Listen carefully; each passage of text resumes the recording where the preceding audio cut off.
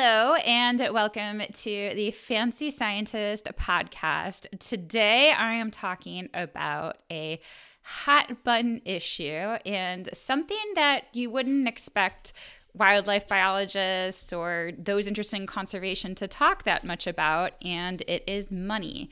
But it is such an important topic, one, like I mentioned, that is hardly discussed, really needs to be discussed. And lately, there's been a lot of talk about things like unpaid internships or volunteering for our career and how we shouldn't do that. So here on the podcast, I am all about empowering thoughts and about asking yourself the question, what can I do? So the goal of this podcast is not necessarily to debate those topics, but to really reframe your thinking and ultimately your belief system so that it works in favor for you to advance in this career. Now, this podcast, I'm actually a little nervous recording it because I'm going to say some things that I'm sure a lot of people won't agree with, and that's okay. I have always been a really opinionated person ever since I remember going into my sixth grade class telling them I was a vegetarian, thinking like they thought it would be thinking it was like the coolest thing, and it wasn't. But I stood up for myself and I defended myself. But anyway, I just want to throw out some different ideas there for you all to think about. Talk about also volunteering and unpaid internships from the perspective of an employer, which I have been for 7 years at a museum.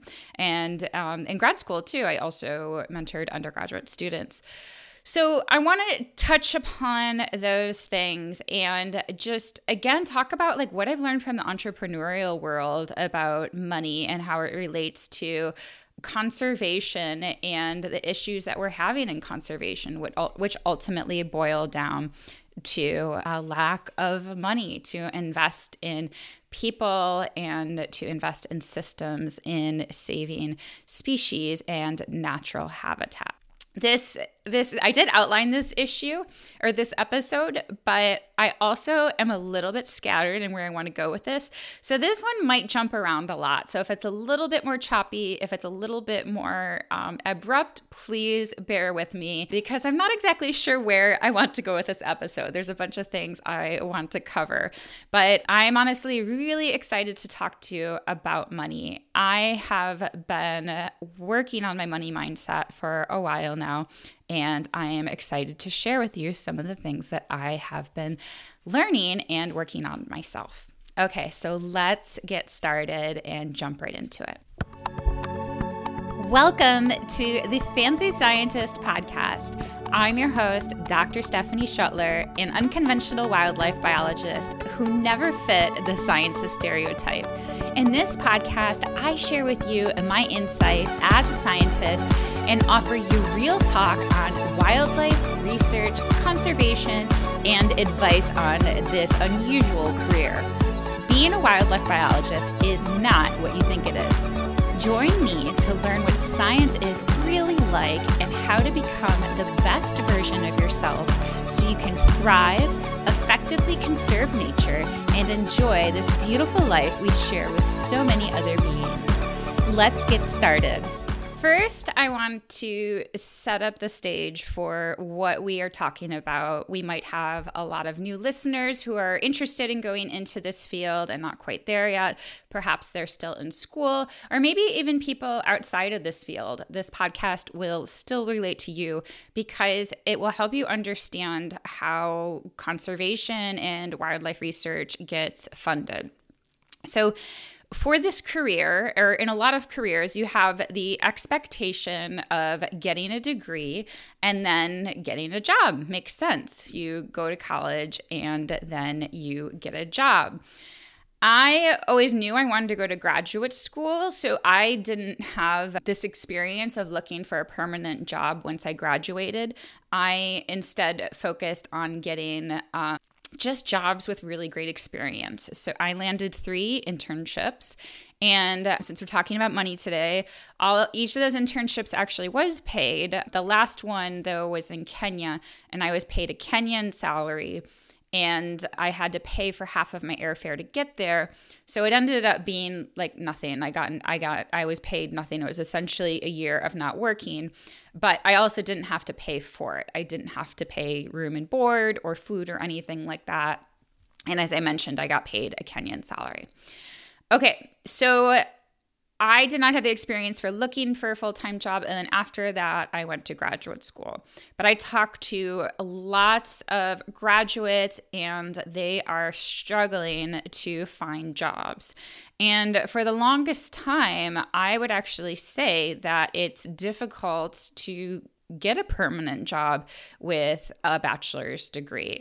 My feelings on this have changed a little bit, but I still think most people are better off if they get a master's degree. Because things have just become so competitive, there are more jobs now. That's absolutely true, but the jobs are more competitive. There's more people in this field now. And therefore, the expectations, the requirements for jobs are shifting. I love to use this example of a professor at NC State, and he's not even he's an older professor, but not like really old by any means. He's not close to retiring or anything. And when he got his job, he had one scientific publication. Meanwhile, myself and another postdoc in my lab, we were applying for academic jobs at NC State, and we wouldn't even get an interview. So the standards are changed, and that's happened at all levels. I've talked to master's students or people who graduated with their masters, and at the last minute, they lost out on jobs because a PhD, somebody who had a PhD got it instead.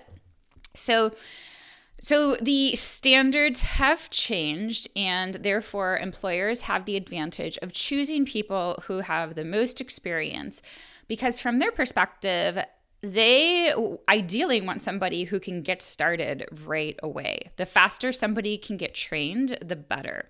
So the more experience you have, the better for them. So it's really important to have experience. But to get that experience can be difficult because it's competitive. So if you need experience to get a job, but need a job to have experience, then you're in this stuck cycle.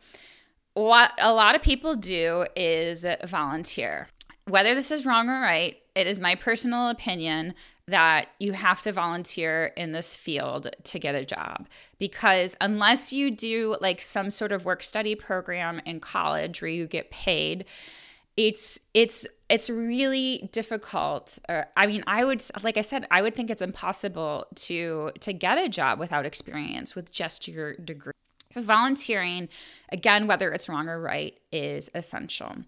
And this is what sets up the issues, is that people have to volunteer to get experience. Therefore, you're not getting paid.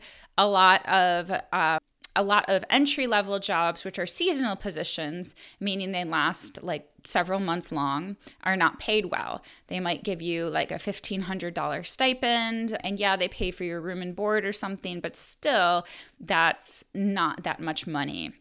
And a lot of organizations also hire people just under the amount that they are required to before they have to pay for benefits. So I can't remember who I was talking to about this, but they were hired for these contract positions and rehired every year with a month off in between so that it wasn't a full-time permanent positions, so they didn't have to pay health benefits. So there are some real struggles in our field. And this has set up the argument that conservation jobs are only for the wealthy. Now, here's where it's going to get a little bit controversial. And I did post, I think, on my Instagram about this, and somebody did argue with me. But in my experience going throughout graduate school, none of my friends, and thinking about all of my internships, my experiences in Kenya, even with students who did study abroad program in Kenya, throughout all my postdoc and everything, I can't think of one person who was wealthy. Everyone struggled financially. So I don't know. And the reason why this is such a problem is because we have a big lack of diversity in our field. Our field traditionally has been dominated by white men. It has changed more to women. There's now a lot of women entering the field. There's still not as many women higher up in positions, but I would say that it is even now, at least in like conservation and wildlife careers. I would say it is 50-50, and maybe even leaning more towards women for those entering careers. But it's still a predominantly white field. And there's been a lot of talk about that this wealth factor, that people can't afford to go into this career because they can't afford to volunteer. So I am going to poke at that a little bit, and then I'm also going to offer some solutions for you guys, or a change in perspective for you guys where you may not have a lot of money, and this is going to empower you and not discourage you from going into this career. I suspect, just based on my experience, now I know I'm only a sample size of one, but like I said, I didn't know anyone who was wealthy in this field. So I suspect that the problems with diversity go deeper than just wealth. And I'm not saying it's not contributing at all. It's definitely a factor, but I do think it goes deeper because there's a lot of fields that don't pay that much where there is diversity. So like teachers notoriously don't get paid a lot, but there's definitely a lot of diversity in the teaching field. And I mean, I guess I don't know the salaries of teachers across different states, and it varies, but I mean, for a lot of positions, it's probably on par with wildlife jobs. So you need a lot of experience to be able to land a job, and you're going to have to volunteer or take some unpaid internships to get there. Another thing that I've been thinking is, and actually I have a podcast, I have a money podcast on this as well, talking to a financial expert in this field. She works on finances, particularly with graduate students in academia. But another thing to think about to really challenge this is, yes, we don't get paid a lot. And I want to say this all, like, I definitely think we should get paid more. I'm all for paying people more. I am all for making more money. But there's a lot of realities behind this and reasons why this is not going to happen in the foreseeable future. So again, I'm giving you a perspective shift to think differently about this career. So, and maybe I'll make a note to myself to talk about that. But what I want to say, what I started off saying is, by comparing this to different careers, to be honest, I'm not sure if it's that much different. I am just wondering if the money differences come at different stages. So for example, my best friend went to vet school. And I actually just talked to a student like a couple of weeks ago on the phone, or on Zoom, on Zoom. My dog's here, so he's distracted me. On Zoom about careers in wildlife biology. And she wanted to go to vet school. And I know for sure my best friend, she had, I think, like $150,000 of student loans just for vet school. And the woman I was talking to, the student who was interested in going to vet school, didn't want to go to vet school because it would cost $300,000 in student loans. I was really blown away at that figure. That's a house. I mean, that's a nice house. So it started just like shifting my perspective. And I also have a friend who's a lawyer. And growing up, I always learned that lawyers make a lot of money. And in fact, my sister wants her kids to become lawyers, and that's one of the reasons why. It's a stable income and they make good money. But one of my friends is a lawyer, so I was vetting that with her. I was like, is it true that lawyers make good money? And it turns out they don't. Like some definitely do, but the amount of loans that you have to take out to go to law school and the wages or the salaries have not increased that much. So you end up owing a lot of debt and not making that much money. And the same thing for vet school. Like, yes, my vet friend made a good salary several years after she graduated, but she still had to pay off those student loans. So this got me to thinking that, yeah, like maybe we don't make a lot of money, but we don't have that huge student loan debt for a specialty degree. Now, you may have student loan debt for undergrad, but I'm talking about a specialty degree.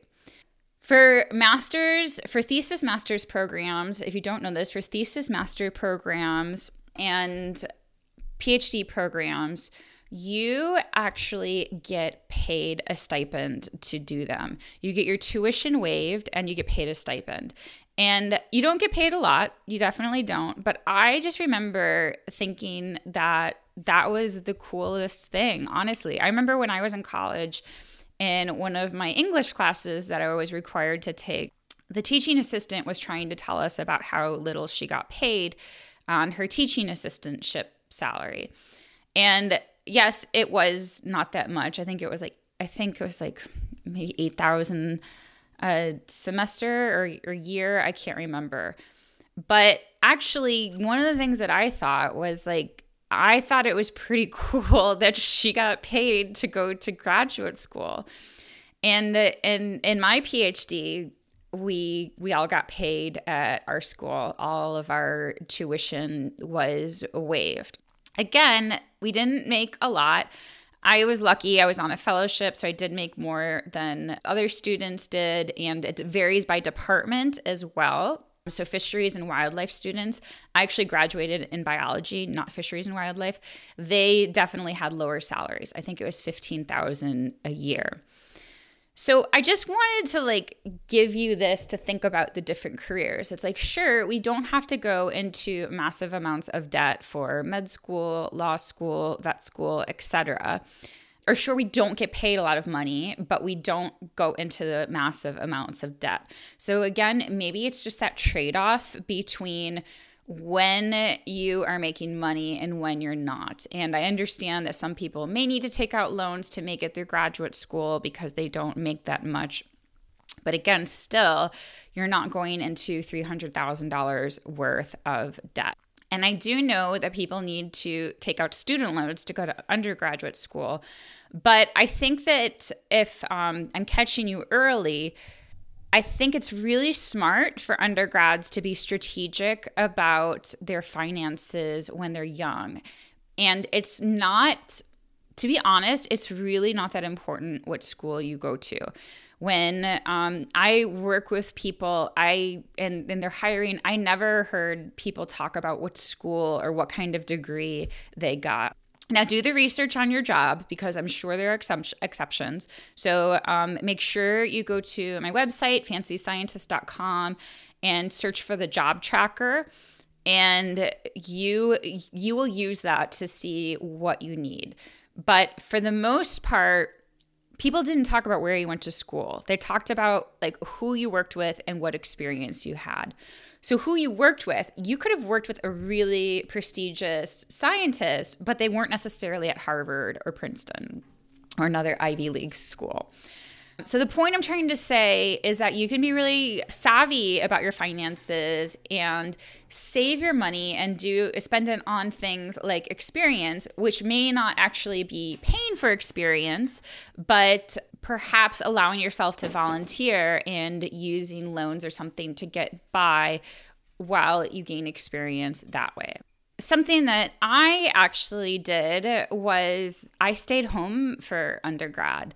And at the time the decision was made because I really didn't know what I was doing. So I didn't want to spend a lot of money dorming. Well, so I did my college search really poorly. My parents never went to college, and I didn't know how to do a search. So I really only applied for schools that I knew well, and those were expensive schools and my local state school. Because I didn't know exactly what I wanted to be, I decided to go to my state school. And I felt really weird about dorming there when my parents lived 15 minutes away. Now, I know it's a privilege in itself to live with my parents, that my parents let me stay with them. But it's also something that I felt bad about for a long time, because my friends would all go away and have these amazing college experiences. And I was at home living with my parents. It was really difficult for me to make friends. I didn't have, obviously, that college experience. It was good because it led me to study and really focus, and again, save a lot of money. So there are ways to go into this field that doesn't pay that much, and plan your finances accordingly so that you can do the things that really count in terms of getting you a job, which is your experience and your network. Okay. Oh, one other thing I wanted to talk about is that going back to, I didn't know any wealthy people in this field, it's also a misconception that you have to travel internationally for conservation to be in wildlife research. I was one of the few people in my graduate program and the Fisheries and Wildlife graduate program that traveled internationally. There were only really a couple of us, honestly. Most people, so I went to school at the University of Missouri. Most people did their field work in Missouri locally. So they would have field sites perhaps an hour away. So that's another misconception. And I come across this misconception all the time where people say that they want to get experience and they're looking to do a study abroad program or to pay for some international experience. I mean, really, you might want to consider doing that for fun and for the travel aspect of it. But to get good, solid experience, you definitely do not have to pay for it. There's lots of opportunities right where you live. And I did a whole episode recently, a couple of episodes back, about becoming a better biologist, and citizen science was one of those ways to do that. I also wanted to talk about just this idea of paying people. So there's been so much talk about how bad unpaid internships are, particularly, and volunteering is. And I follow the wildlife groups in Facebook, and if somebody posts an unpaid position, there are people commenting, attacking this organization for offering an unpaid position. So here are the things I want to say about unpaid positions from an employer's viewpoint. When people say stuff like pay your interns or pay your volunteers, yeah, of course, we would love to. It's not like we are evil people just trying to milk all of the experience possible and save all this money and stuff for ourselves. The reality of the situation is there is very, very little money out there under the traditional science model, which is grants and which is donations if you're a non-government organization, a nonprofit. And the other solutions that involve business, people don't seem to like. People seem to think that monetizing wildlife in ways is bad. And I went to conferences where people have talked about how this is icky. And we definitely do this. This happens with tourism. In Kenya, where I did a study abroad program, safaris are a huge moneymaker. And there's, they're paying to see animals. So where was I going with this? I lost my train. So what I wanted to say is that, okay, I lost my train of thought, so we're getting back here. What I wanted to say is that a lot of scientists, a lot of conservationists are uncomfortable with getting money other ways, that they want this nonprofit government funding model. And at least here in the United States, the government does not really prioritize conservation much, the environment much. So unless there's a massive shift in pressure applied to politicians to give more funding to science or to elect people who are in favor of that, which I see as unlikely in the near future, we're going to be stuck with this same money problem. So I worked for a museum. I worked independently, so I was actually funded on a grant. I wasn't officially hired as a permanent employee of the museum. My project or my position was only there because people at the museum combined with professors at NC State got a grant to fund positions like mine.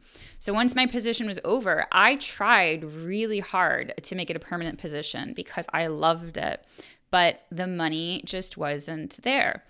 And over that time, I think I had like 10 interns, volunteers, students. I use all those names kind of interchangeably. But we definitely had internships at the museum that were unpaid internships. Out of all of the people that I worked with, I was only able to pay one of them. And again, this wasn't because like I'm hoarding money or I'm evil or something. I worked my butt off to apply for grants to pay people. I wrote $1 million grants to NSF and they didn't get funded. So what was I supposed to do? And in the meantime, you have people emailing you, asking you to be able to work with you so that they can get experience and learn from you. So if you're out there and considering unpaid internships or hear dialogue about unpaid internships that you shouldn't accept them, I disagree with that. I think you can get a lot of really great experience from unpaid internships. I know at the museum, we had great programs and we did pay students when we could. So my advisor he was actually really good about getting grants and getting money to pay for field assistance and working with different organizations to get funding. But like I said, there were lots of times when we couldn't, and the official museum program was unpaid internships. I also don't think this differs that much from other fields. I work with people in business, and there's actually lots of people in business who have unpaid internships. And these are businesses that make money. And their understanding or their rationale for doing this, and this is actually how the way I used to view internships as well, or I still view internships, but whether or not they're paid, I'm not discussing. But really, an internship is a learning opportunity. It's kind of like an apprenticeship. And what I can tell you is from working with interns over the summer, they're really only working with you for like 2-3 months. So it takes time for them to get to be able to go to the point where they can actually do work that helps you. So honestly, a lot of the times the internship really benefits the intern. And this is the rationale that businesses have used for not paying their internships, is that it's a learning opportunity and that you get letters of recommendation. And actually, the only time I did an unpaid internship was when I was in theater. I worked for a talent agency, which was also a business, and I did not get paid. So I don't know if wildlife is that different. And there are lots of unpaid internships, volunteer positions that are ethical and that provide experience. And now I would love to say, let's pay people. I'm all in favor of paying people. But one of the things that I worry about with this is that we are going to close even more doors for people. Because, like I said, the amount of funding is not going to increase unless we change something dramatically. And now I understand there are definitely nonprofits, universities that can probably afford to pay higher salaries. But a lot of these nonprofits are really strong for money. They don't have the money. A lot of nonprofits are smaller. They don't have these big budgets. And also, something that I've learned from the entrepreneurial world as well is it's really freaking difficult to be a leader. So if you are the head of a nonprofit, the executive director, or I don't know if they call them CEOs and nonprofits or not, but if you don't pay that person well, you're not going to attract people who will be able to run the organization well. And if you can afford to pay someone who runs the organization well, they are ultimately going to bring in more money for the organization, which ultimately means more funding for wildlife conservation and more on the ground research and action. So that's the rationale behind that. And like I said, I used to always think like, oh, how can they pay people so much to run these charities? And these charities are asking for dollars from us. But it's so they can get good people to manage those organizations. It's a really hard job. I now manage people, and I've worked with, like I said, students for a long time. And it takes a lot of training and a lot of dedication and a lot of work on yourself to be able to do this. And it's also a natural talent as well. So I just wanted to explain some of the rationales behind some of these things. And where I was going with this is I am worried that it's going to close opportunities for people because say we made unpaid internships illegal or we didn't allow for volunteer experiences. I would have to say no to so many students over the years. I would have had to have said no to, I think, like 14 students that they couldn't work with me. And I was a really good mentor. I really cared about my students. And I know this is true about a lot of my friends too. I have, my graduate student friends are now professors and they all really care about their students. They make the experience really important to them. They offer them opportunities to learn and grow. One thing that's really important that I would always give my students is the opportunity to publish. I would always present that to help write an academic paper with me. Now, they had to put in the work, but I presented that opportunity to them. So I just wanted to say that there's two sides to the story, and again, I'm not so sure that ending these unpaid positions is really going to change that much. Okay. And then some other things that I have learned from entrepreneurs is in the wildlife world, and I said this because I belong to group mentoring programs, and I say the things that our community, our world, our wildlife world, that scientists are saying on Twitter. And it feels and sounds so weird when I say it out loud because these people think so differently. But in the entrepreneurial world, the belief is really that you can make money and that you are not a victim and there are opportunities out there for you to make money. Now, there are definitely opportunities through entrepreneurship, like what I do. I create my own courses. I have a blog that has ads on it, so I monetize through that. I also have books.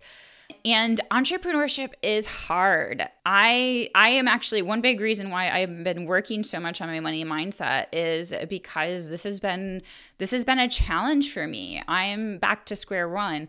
I no longer have my husband's salary depend on, so my business is my entire livelihood. And I want it to be this way because I love helping people and I love the science communication side of things. And I don't want to be restricted by any organization and I want to be able to give people the truth. And if I work for an organization like a university or the government or something, then I will have to be really careful about what I want to say.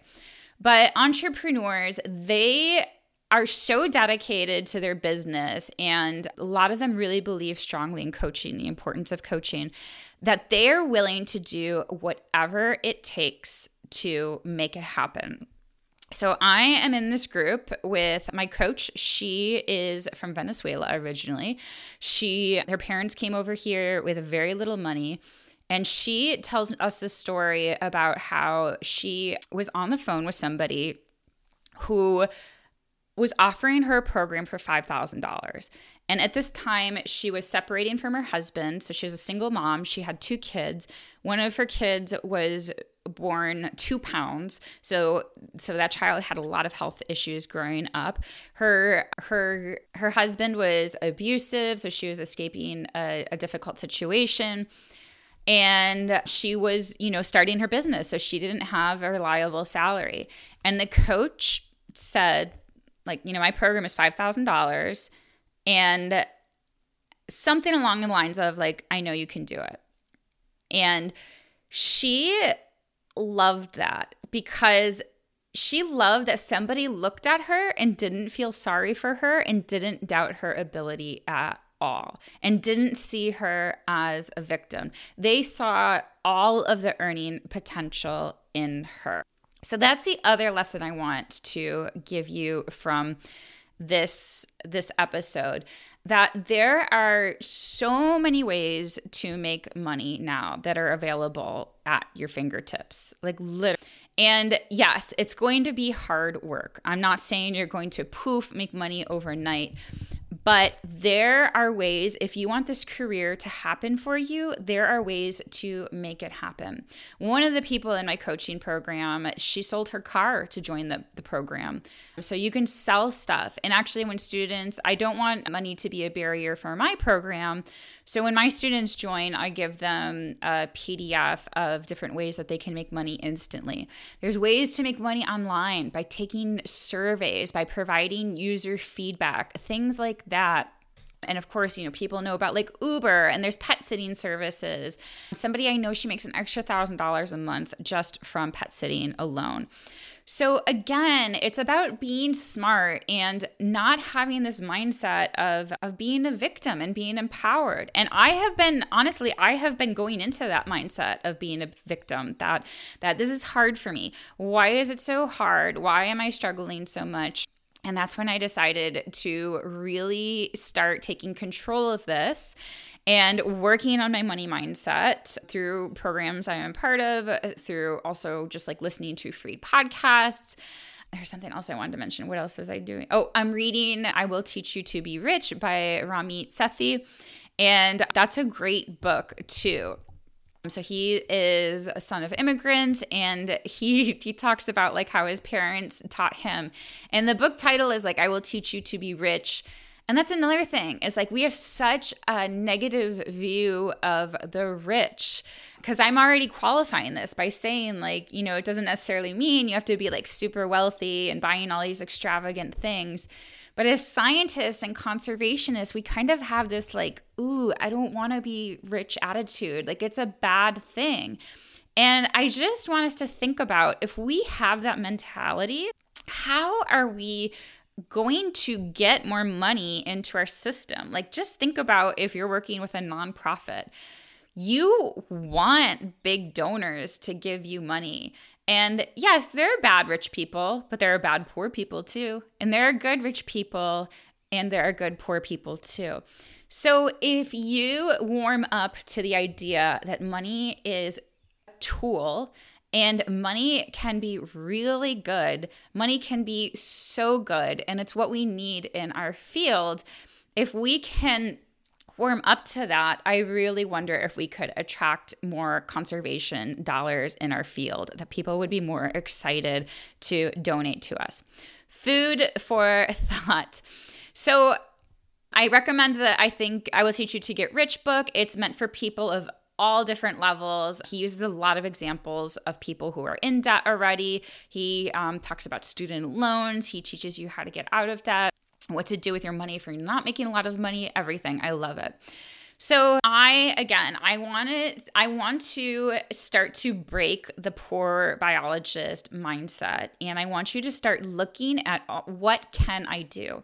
Whenever I'm struggling, I always ask myself, what can I do? There's always something you can do.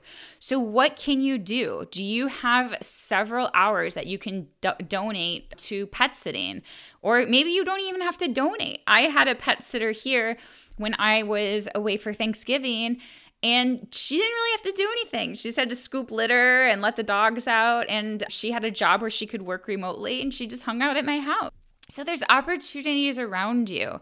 So what can you do today? And I want you to empower yourself with that mentality. And again, there are problems out there. Of course, I wish there was more money in conservation. I wish I didn't have to have this discussion. But the reality of the situation is this is the hand we were dealt.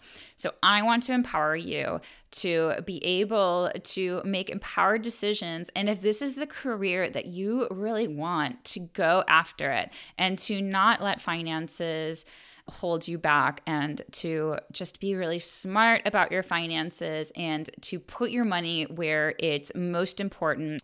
Go get the job tracker. It's free. Start tracking jobs. Start paying attention to the jobs you like, what they require, and then get those experiences, education, or skills.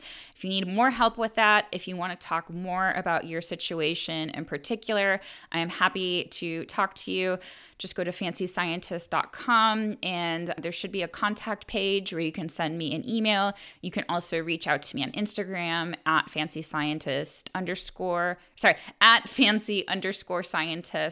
Twitter, I haven't been checking Twitter as much lately, but Twitter at Fancy Scientist.